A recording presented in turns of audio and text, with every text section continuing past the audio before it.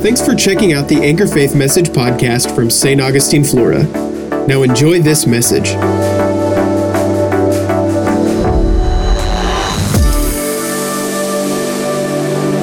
Well, I was, praying today on whether I should move into some veins concerning end times, but the Lord just directed me back. He said, no, you're going to do a leadership lesson. You're going to do one on confident leaders. Amen. Because at the end of the day, there's many to talk about. And I will ask the Lord, and we just did it. We dealt with some current event. But it's more important that I don't follow the scene realm. Because I had an idea about ministering on Sunday in October, and because of the month. And the Lord said, no, you'll save that till 2024. Because again, He will not let me just use just natural things all the time to be able to, just because it's in people's minds. So it's really more important that we do follow what God says. Because what you see happening in the world is a leadership crisis. I'm going to say that again, it's a leadership crisis. And our nation will not emerge as a leader if we do not train true leadership. Because our nation is not doing that. Our universities are not doing it. Our corporations are not doing it. I mean, the corruption across the board in the United States is huge. It's huge. It's the church's responsibility to really raise up leaders. And we do not have the caliber of humanity in our nation because church is just an afterthought, even among believers. I mean, you just look at the turn of the century of the United States. You understand, before that, right around the Industrial Revolution, okay? I mean, the majority of people had a moral compass and was going to church. Right. Then we get into some conflicts. I'm not saying the whole United States was saved. That's just not true. We understand that. But there was a national morality because of how important church was in our culture.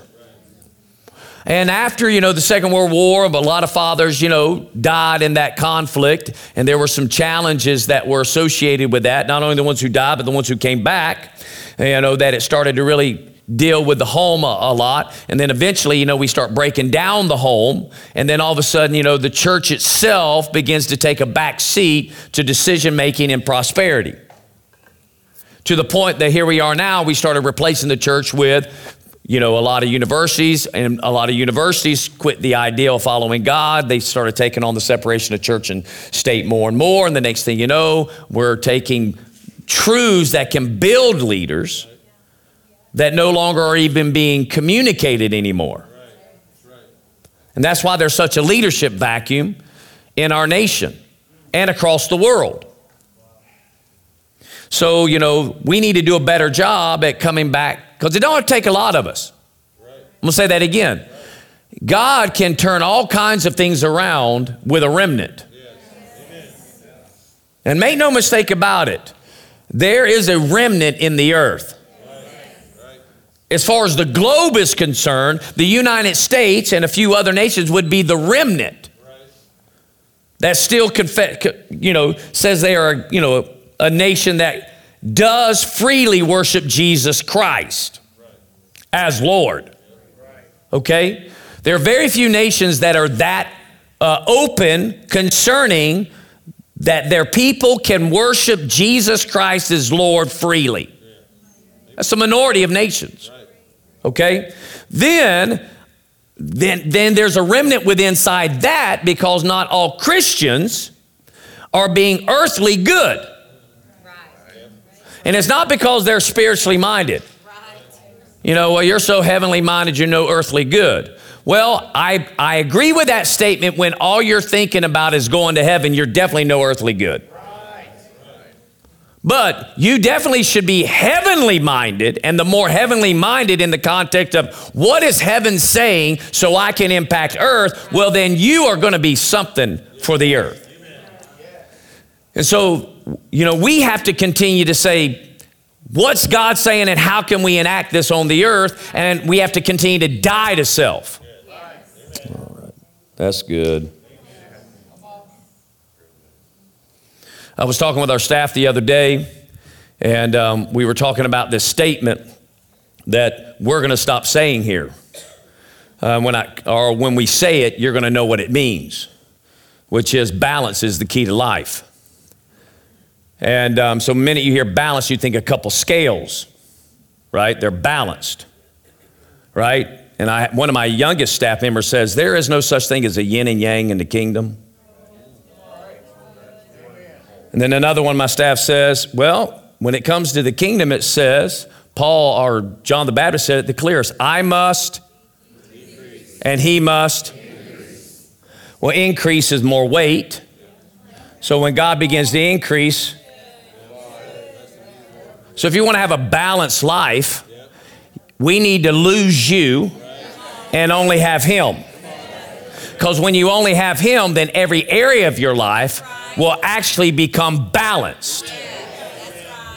But the minute you try to categorize, well, I got my church life, I got my family life, I got my kids' life, I got my job life, and we got to keep these balanced, like I put this much time here. No, all of you are off balance anyway because you're putting 40 or 50 hours in your job and you're only putting a couple hours here at the church. You've never been balanced there then, if it was about time, which is what people say, right? Well, Pastor, I can't come to church because, I got to be with my family, got to balance my... Well, you're unbalanced because you're not seeking the Lord with all your heart. So if balance is the key of life, then it's all God, no you. And you're going to be extremely balanced because you'll never do anything wrong because you'll always be doing what God... Because he's life. The minute you keep yourself in the equation, you're hindering your balance. Hallelujah. And so, if we're going to have confident and strong leaders, then the leadership of the church has to say, all him, none of me. Because it's kind of crazy to think that God would not let a husband be good to his wife. That's like ludicrous.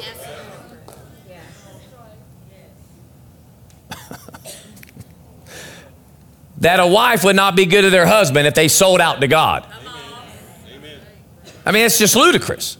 That they couldn't be great parents if they sold out to God. Amen. Hallelujah. We need some leaders, man. At the end of the day, but leadership can only be found in knowing him. Again, obviously, we wrote a book called Lead Follower. And again, you can't even be a lead follower if you're not following in the first place. And if you're not following the word, then you can't even aspire to real leadership. Now, you can accomplish worldly leadership, but that's worthless. I mean, it just gets you the world. It doesn't get you the kingdom. Amen. I mean, honestly, our nation right now should be in prayer.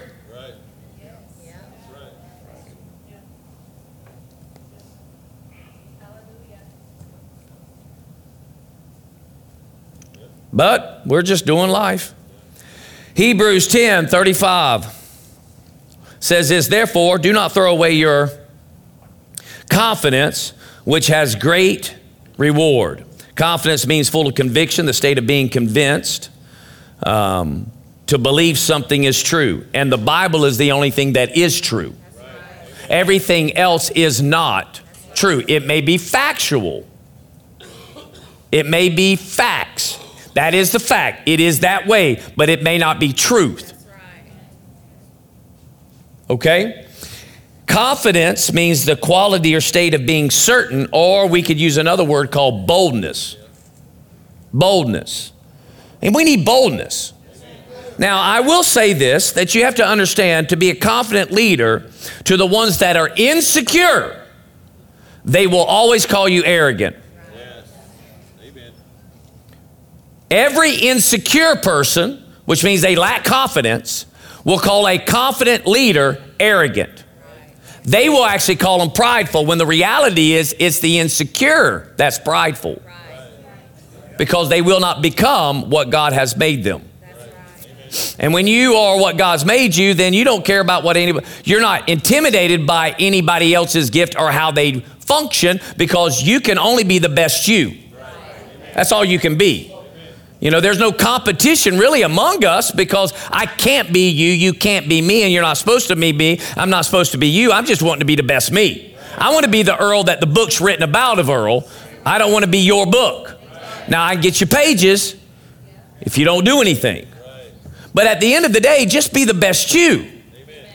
And confidence comes because you know God and you know His Word. Now, again, I say that because, I know God. Well, all the world knows God, but that doesn't mean they have a relationship with God, nor know His Word, nor apply His Word. And those things are different. So all confident leaders understand the value of never losing hope. Never losing hope. I don't care how bad the situation is. A confident leader will find hope. And let me just say it this way. They have to, because hope itself is confident expectation. So the minute you lose hope about something, well, guess what? You can't confidently lead in that area anymore. All right? So without hope, there's no way a leader can be or become confident. So I'm going to give you some points that are essential for possessing confidence. And this is for everybody in the room. This is not church stuff in the sense that this only happens in church. This happens at your work. This happens in your home as a father or a mother. This happens in your place of employment. Whether you're an employee or whether you're a manager or you have some other type of authority there, it functions here. This happens in society. You know, in every sector of society, these principles work. And let me tell you, God needs you to apply these principles because He's looking for the children of God. The Bible says He Himself looks through the earth, looking who He can find Himself strong in. He's looking for faith in us. He's looking for someone that won't back down. Someone who will believe Him at His word, even when it looks like His word won't work. Because ultimately, when He brings His word to pass through their faith, then God Himself is glorified, and the chances of more people repenting becomes possible. So the essentials for possessing confidence, the first thing is you must know and act on the will of God. You must know and act on the will of God. If you do not know the will of God, then your action will have no confidence, even if you're doing it. It will have the voice of uncertainty. Well, I don't know, we're just going to try. That's not confidence. Because at the end of the day, could it work out? Yes. But again, who wants to go through life not sure? Because the Bible is about surety. I said it's about surety. The Word of God's about surety. And again, when we read our history book, the Word, do you understand these aren't like things that happen in a church service? This isn't church service stuff. I mean, when Jacob has been robbed of his wages 10 times, and the Lord's like, all right, son, you're done. I want you to get your family and come back home. But before you go, I need to reward you for your faithfulness. So I am going to give you an idea on how to reproduce the strongest sheep. Some manufacturing and agriculture. This was not a church service. This was not getting filled with the Holy Ghost and falling on his face. This was not running around the pasture 7 times. This was an idea that came from the Lord on how to breed the sheep. So what does he do? He goes to his father-in-law and he says, listen, the Lord wants me to return home, so I'm going to go, okay? And he was like begging. He said, no, I'm not. He said, well, this is what I want to do. obviously there's some livestock that's mine and yours. What we'll do is this. Just give me these type of sheep. You'll have these type of sheep. And that way you'll know and I'll know which one's mine. Yeah. And he's like, and when Laban looked at that, he saw all the white ones. There were very few spotted and speckled ones. And he was thinking to himself, this is a good deal. Sure, because he done robbed him, right? Anyway, well, then all of a sudden he starts reproducing. Next thing you know, all the white sheep are becoming weak. And all the spotted ones, speckled and spotted, were getting stronger. And was that happen chance? Was that just luck on the part of this particular breeding season? No, it was intentional. It was a plan from God that Jacob was so confident that he was like, just let me breed sheep. I'm going to keep yours. I'll breed my own. And at the end of the day, we'll split at the end of the season. And all of a sudden, the brothers began to, the sons of Laban was like, we're losing our flock. Jacob's getting the strongest ones. And again, now he's like, they're not going to steal my stuff anymore. God just gave me my wage. So he's like, we're out of here. And they left. But he had a business idea. Joseph, that is not a church service idea. It's not a church service idea.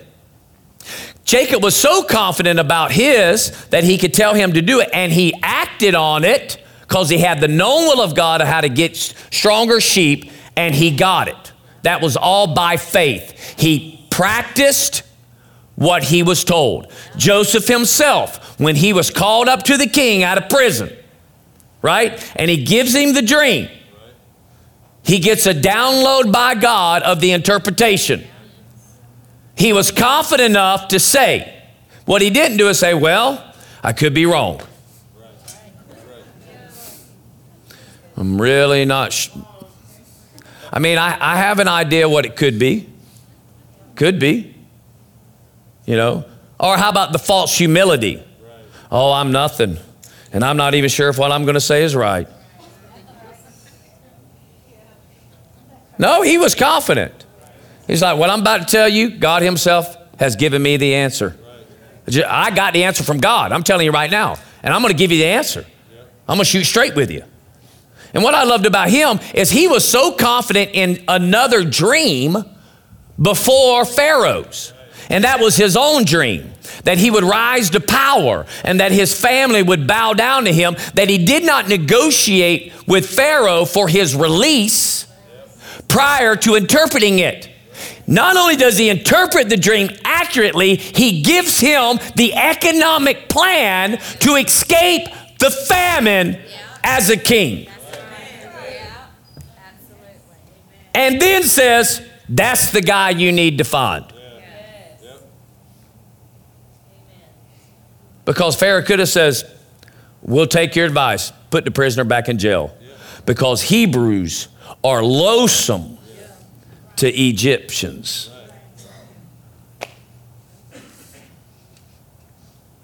Joseph never changed that in the administrative of Pharaoh, that they always thought that Hebrews were loathsome. His own servants wouldn't eat with him. And he is the prince of Egypt. Okay. So this is a serious thing we're talking about when we're talking about confidence. And I'm just, with the wealth of the wicked is laid up for the righteous, and the reality is where is the righteous? We're treating righteousness like I asked Jesus to come into my heart and save me, so when I die, I go to heaven. That's all righteousness is. When the wealth of the wicked laid up for the righteous hearing from heaven, being a confident leader on what they need to do to enact the kingdom of God somewhere. And it will cause things to shift in their everyday life. So you got to know and act on the will of God. 1 John 5:14 and 15 says it this way. This is the confidence which we have before him, that if we ask anything according to his will, he hears us. And if we know that he hears us in whatever we ask, we know that we have the request which we have asked from him. We know we have it. I said, we know we have it. So this is the confidence, the assurance. This is the boldness that we have before him, that if we're asking anything according to his will, which means he told us what his will is, we've heard that, now we're telling him back what his will is. Now you said, and when we say that, we're saying you said it. You're the king. You're the one who made that law. You're the one who said that this would come to pass. You're the one that said it would be this way. You're the one that said it would come out according to your word. And I'm only doing what your word says. And there's confidence there. Many people aren't healed because they're not confident that they'll be healed, although they know he can heal. There's a difference. Same thing with prosperity. Same thing with joy. Same thing with a restored marriage. Same thing with restoration of kids or relations. Same thing with promotions. There's a lot of times we don't have the fortitude to stay confident about it in order to see it come to pass. Because if we're going to lead, we're going to have to hear the voice of God, know his will, and then act on that thing. Hallelujah. Ephesians 3:12 says this, in whom we have boldness and access with confidence by faith, by the faith of him. So again, we have this confidence. The minute we know the will of God and we know what to do, we're going to step out and do this thing. Because again, whatever he's asking, then he will back it. He'll back it. He'll perform it. But his performance is through you. I said it's through you. Can he perform just at your word? Yes. But he also can perform at your obedience to touch somebody. But it requires you to touch. You know, again, you're somewhere and the Lord says, go lay hands on them. I want to heal them. You know his will now. Be a confident leader. Go act on the deal. Well, but what if they don't get it? See, you're not confident. You're not confident in what you just heard. You're not confident that it actually heals through the laying on of hands.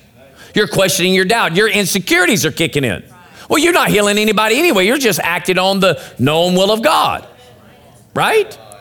But a lot of times, well, Lord, just heal them. I just pray you'll heal them. Like, you do it. You get all the glory. I'm going to get it all, son. You just touch them. I mean, I can get all the glory with you touching them. Amen. Because sometimes that's how God does it. Because he needs you to touch. Because he needs more than just a healing to occur. He needs a conversation to occur where your name is known and they know they can come back and talk to you because God has worked through you in their life. But if they don't even know you exist, are you hearing me? So this is important for us to have confidence. We must know and act on the will of God. The second thing is this, maintain righteousness. Say maintain righteousness. You know how much money people spend to go to leadership conferences? I mean, you know, technically you're not getting it for free because I paid a price to know this. I'm just giving it, and then you don't technically get it if you don't receive it. You can be in the room freely, but freely miss it. Hallelujah. But the world is paying to hear the world's way of getting ahead. And the church is paying to get that leadership too. But they don't want to hear their own, God's. Don't despise it. I said don't despise it. So essential for possessing confidence, one, you have to know and act on the will of God. Number two, you have to maintain righteousness. 1 John 3:21. 1 John 3:21. Beloved, if our heart does not condemn us, we have what? Confidence before God. We'll say that again. Beloved. Now who's beloved?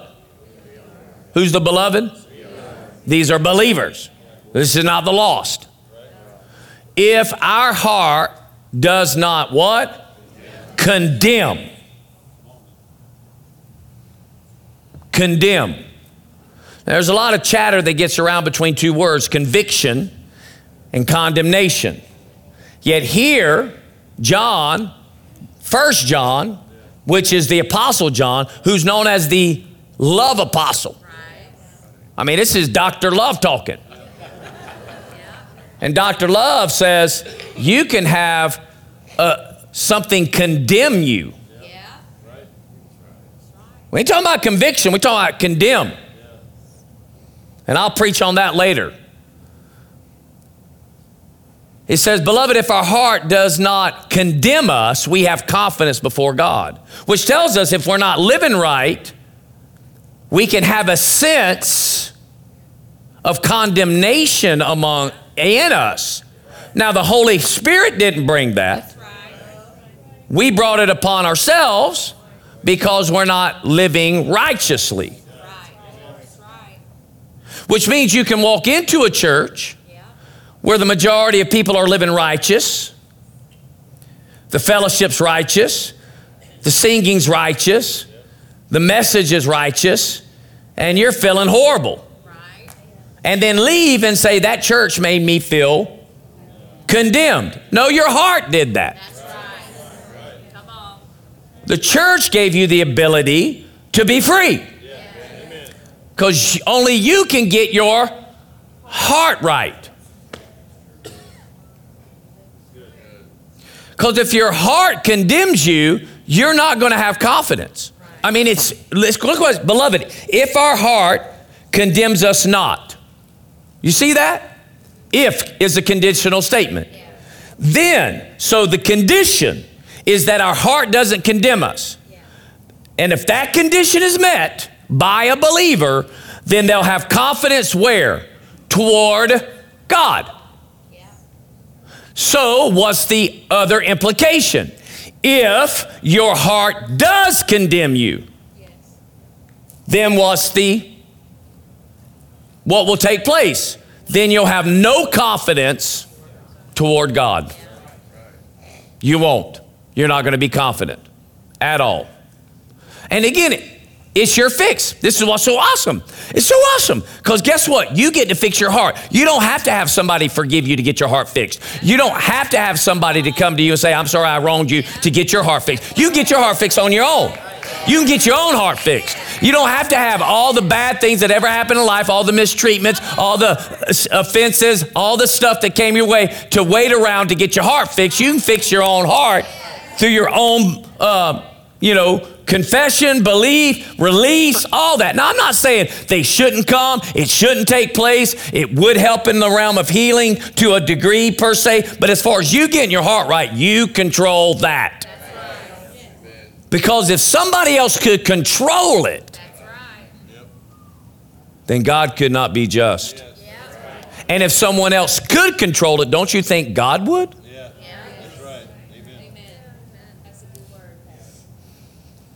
So you do. You do. And how do you know if your heart condemns you? Well, what situation are you in that all of a sudden something happens with you? I mean, you could be great, about 100 people, but one other person walk in the room and there's a problem. Well, that's your heart condemning you, saying something ain't right between you and them. You need to get that fixed. Now, it could be you personally just need to get it fixed. You just need to let it go. It could be that you need to go to them because he may have said, didn't I tell you to go to them? And you hadn't done it because you just wanted it to go away. But it's a requirement because the king's called it now. And now you got to do what the king said. If you want to get in freedom. Because freedom comes because you do what the king says. Not because you put it under a rug. Because a condemned heart becomes a hard heart. And you lack confidence. Are you hearing me? And again, we're not talking arrogance. Oh, I'm good. No, you ain't good. You're not good. You're not good because you have a problem with that person. That's the problem. You got to fix that. Because you're commanded, not suggested, to love the brethren. All right. Hebrews 4:16. Therefore, let us draw near with confidence to the throne of grace, so that we may receive mercy and find grace to help in the time of need. Now, I'm doing some progression here, intentionally. The first scripture lets us know if our heart does not condemn us, we're going to have confidence towards God. So if our heart condemns us, then we're never going to his throne. Because you are to go to his throne. How? Let us draw near with what? To the throne of grace. So if you don't have confidence because of your heart issue, you can't come to the throne, which means you're not going to receive mercy and find grace to help you. Okay. Now you can say you're coming to God, but you're not really coming to God because your heart's not in it. You really want God to do something. Many of us come to God like the Lord, like we're Lord. You need to do something about that. I'm here to serve you and you alone. Like that's what Jesus is supposed to say. When Jesus is like, well, man, you need to check your heart. Because the grace that's surrounding this throne right here cannot come out to you.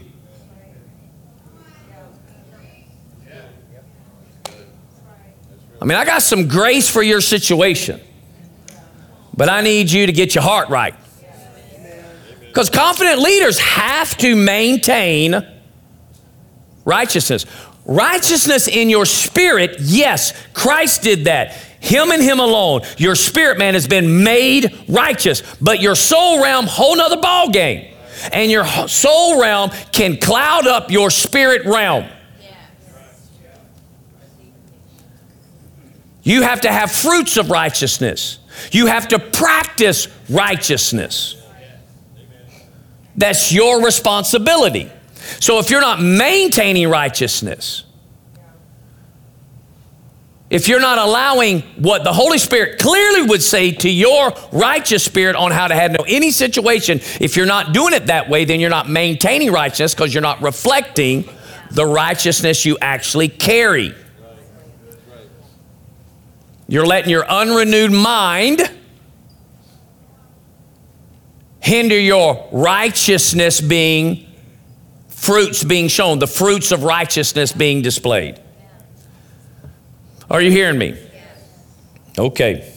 So, if our heart's not right, then we're not going to have confidence towards God, and we can only go to the throne of grace with confidence. So we got to get that right. Now, how about 1 John 2:8? 1 John 2:28. 1 John 2:28. 1 John 2:28. And now, little children, abide in him, that when he appears, we may have confidence and not be ashamed before him at his coming. Now, I do not have time to break this scripture down, but this is a problematic scripture. Very problematic.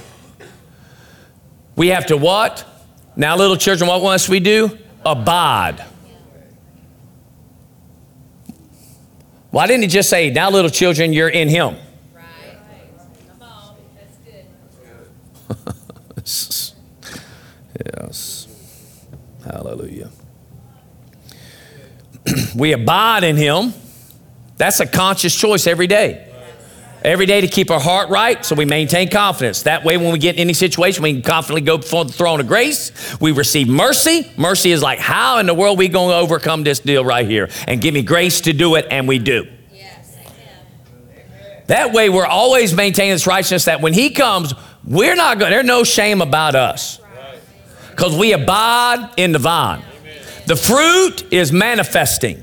When pruning season comes, cut it off and let me bear more fruit the next one, because I'm going to abide in the vine. I abide in you. I do what you say. I yield where you say yield. I forgive where you say forgive. I jump where you say jump. I run where you say run. I sing where you say sing. I raise my hand where you say raise my hands. I mean, I do it. I had this thought actually when I was worshiping, because I was freely worshiping my hands, you know, and I just had a picture of someone standing in front of me, you know, and I thought, you know, I wonder if I went around and just started standing in front of everybody, could they just worship? Amen. I could probably identify how quick you're in the room. Well, let's just raise our hands together. And some be like, and I'd find that you're in the room.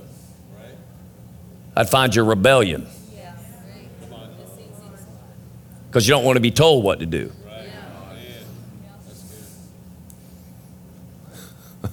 I'm telling you, as your pastor, I know more about you than you think. actually. I actually know your buttons. I know what I could say that would get you in the flesh like that.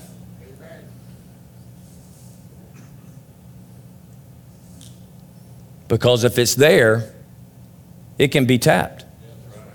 But when you're dead, it can't be. Because others I know, I don't know if I could find it.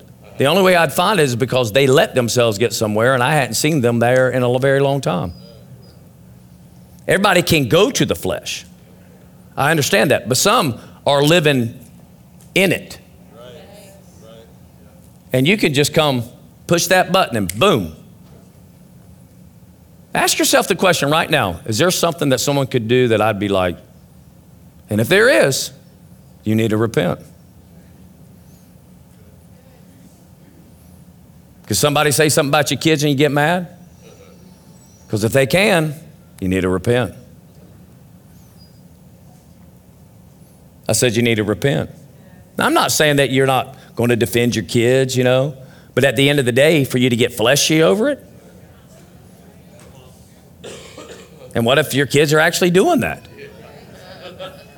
You got to be mature enough to say, yeah, I'm praying for them. Because let me tell you, you're not the only one who gets to know their junk. Because when they're messing up, everybody knows their junk. All right, just say amen anyway. I say this because this is an issue. Now, it's very simple. This is extremely simple. That you just get your heart right. It's not hard. It is easier to get your heart right than to not get your heart right. It's easier. I mean, we've warped this deal like it's so hard to follow. No, he put his spirit in us, George. He made your spirit just like him, George. There's no excuse for you ever to be fleshly. It's easier for you to be spiritual. It's just easier. Absolutely. No, I'm not saying George is that. I just called his name out. When everybody like, what's wrong with George? I'm not saying anything's wrong with George. I just know George, and he could handle me saying that. Plus, he's an usher, and if you're an usher, I'm going to call your name out. You're usually closer. You know, I talk enough about my wife as it is. We're trying not to use her as an example. Please don't talk about me. I won't talk about you. So again, now little children, abide in me, that when he appears, you may have confidence and not ashamed. Because again, I'm concerned there's a lot of people that think that if Jesus literally showed up, they'd be like, woo! I'm telling you, things that aren't right, you won't run. You'll hide. And when perfection and glory and pure holiness gets in your presence,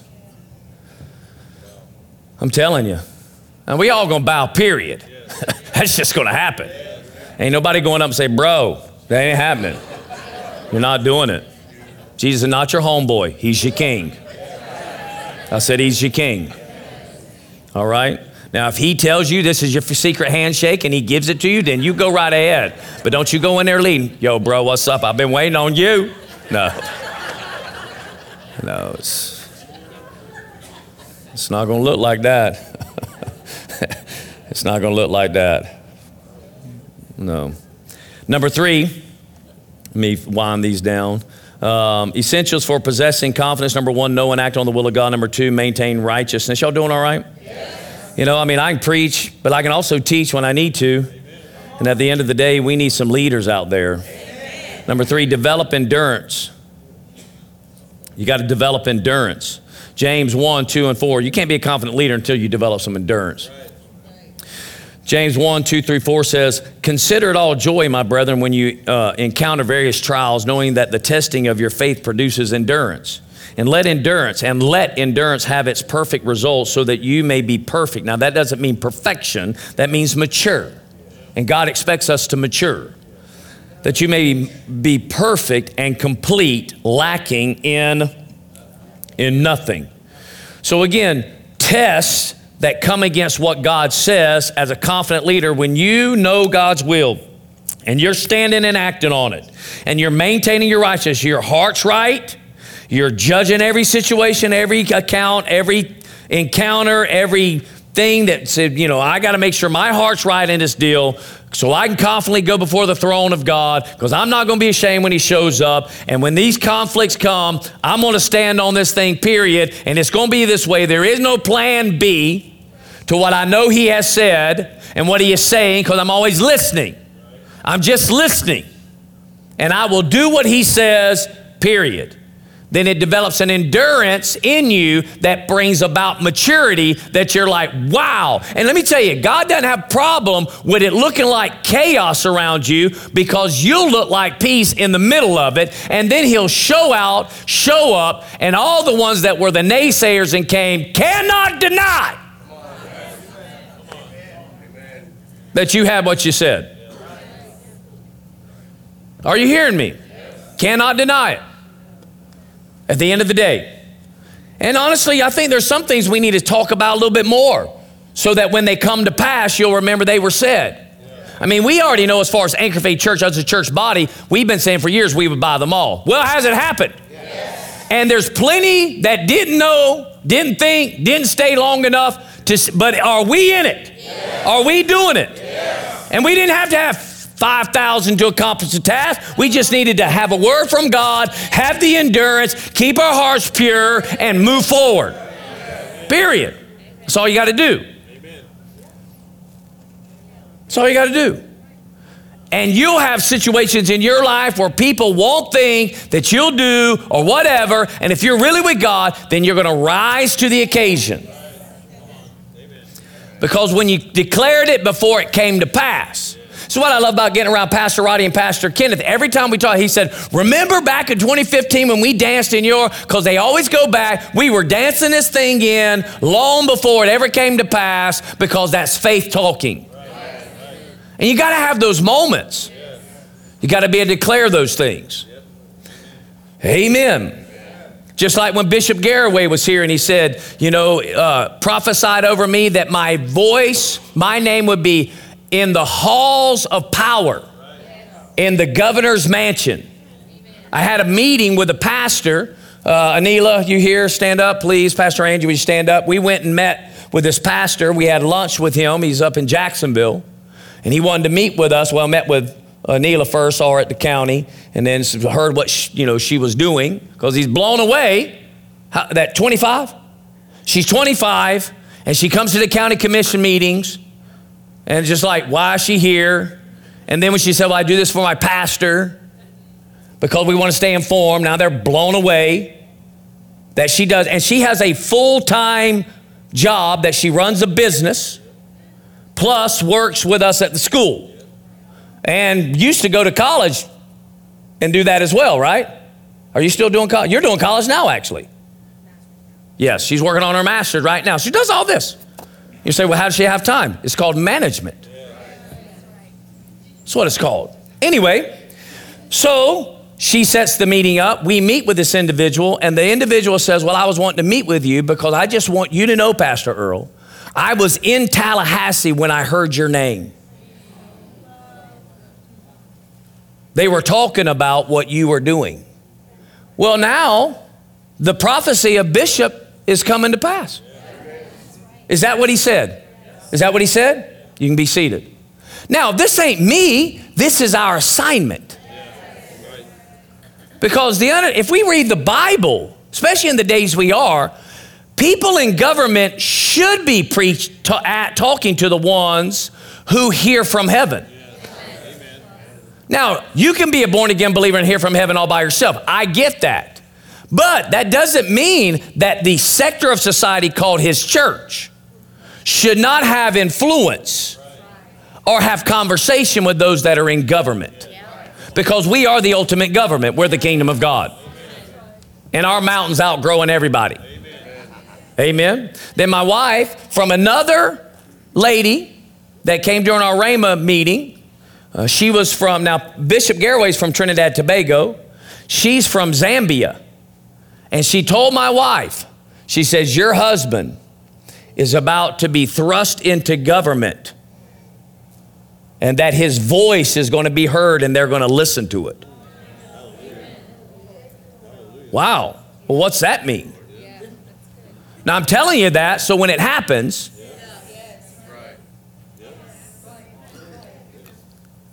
Because when it happens, because you know what? God wants the world to know his position. He wants to know. In fact, the advisor to our governor today literally introduced Anila, because she went to another conference, the head of DCF, and said there's no organization doing more in their community than Anchor Faith Church. And he is in the whole state of Florida.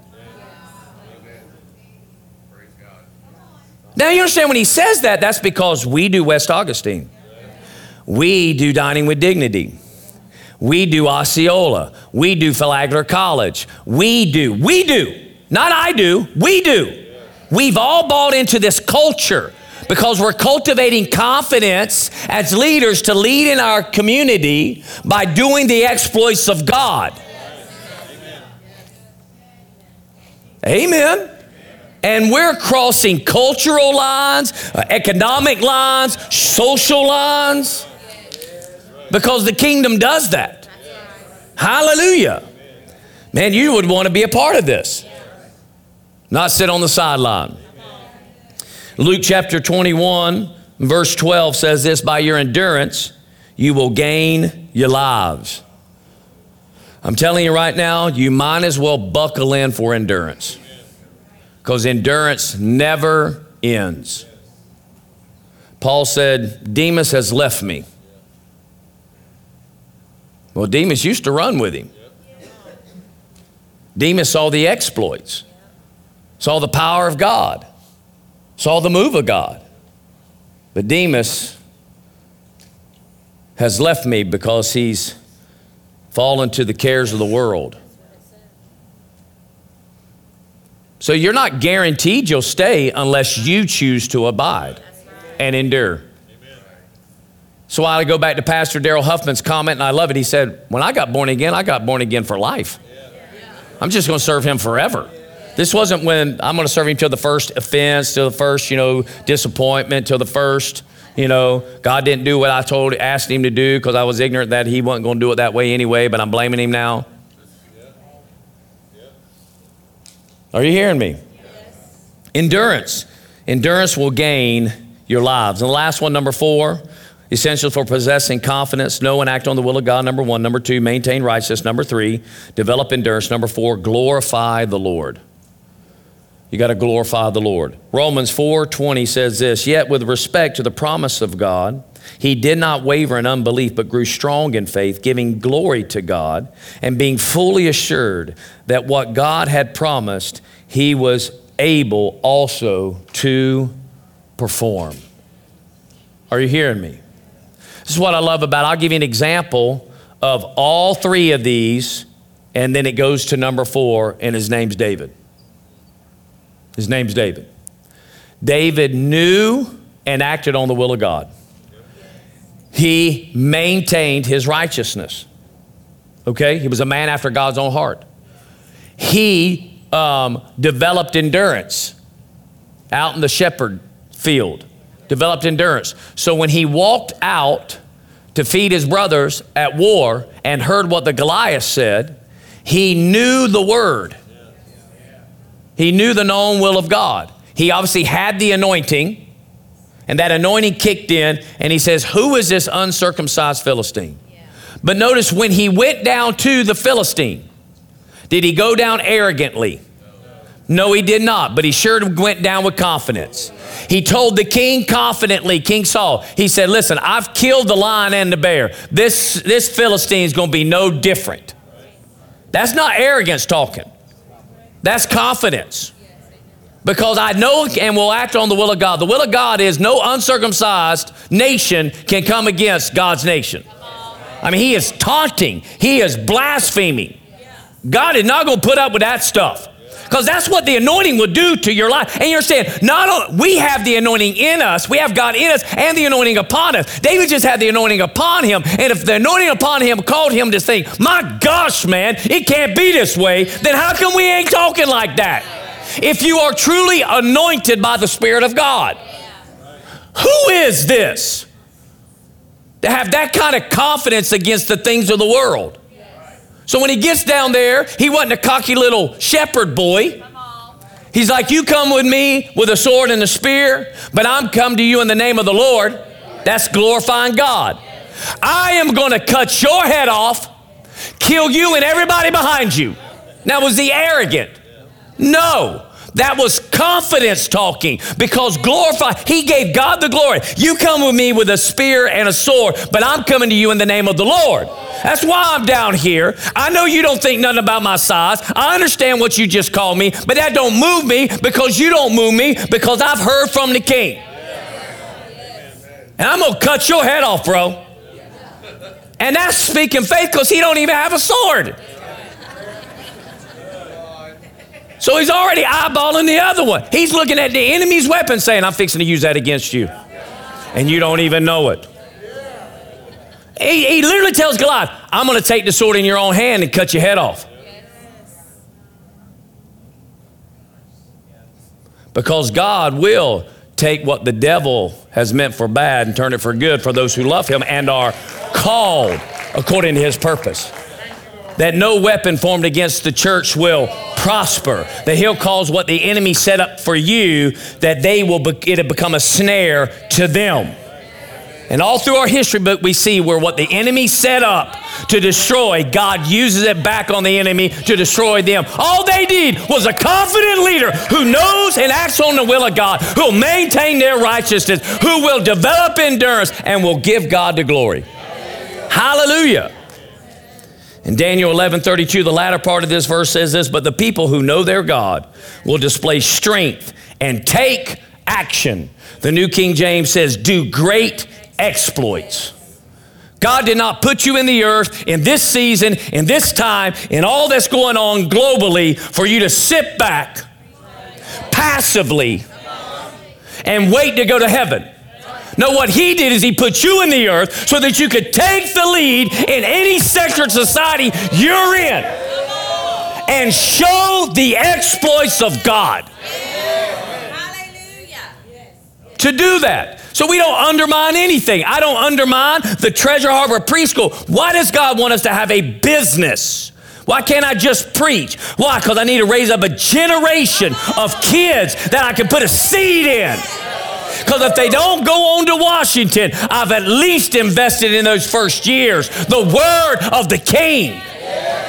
I've given the King something to go back to. But if they go on to Washington, oh, watch out now.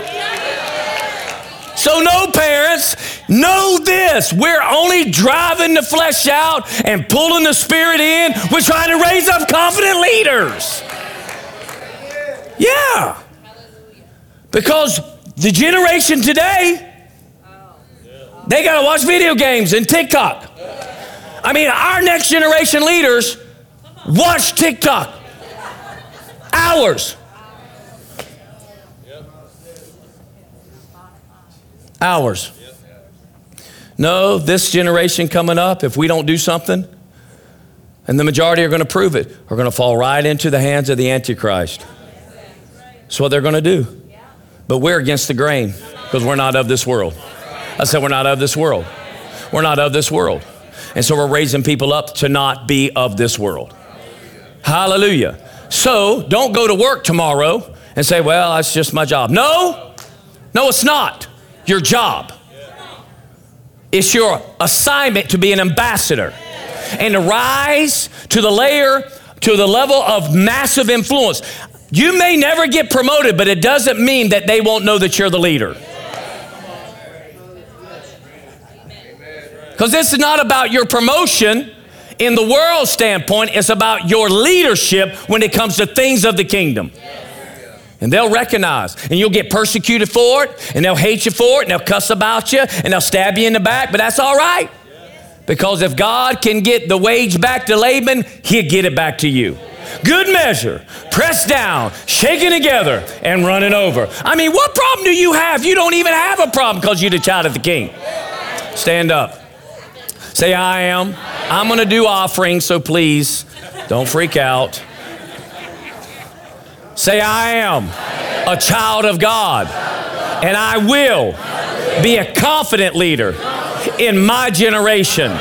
I will know God, act on his will, maintain righteousness, develop endurance, and glorify God with my life. You can be seated.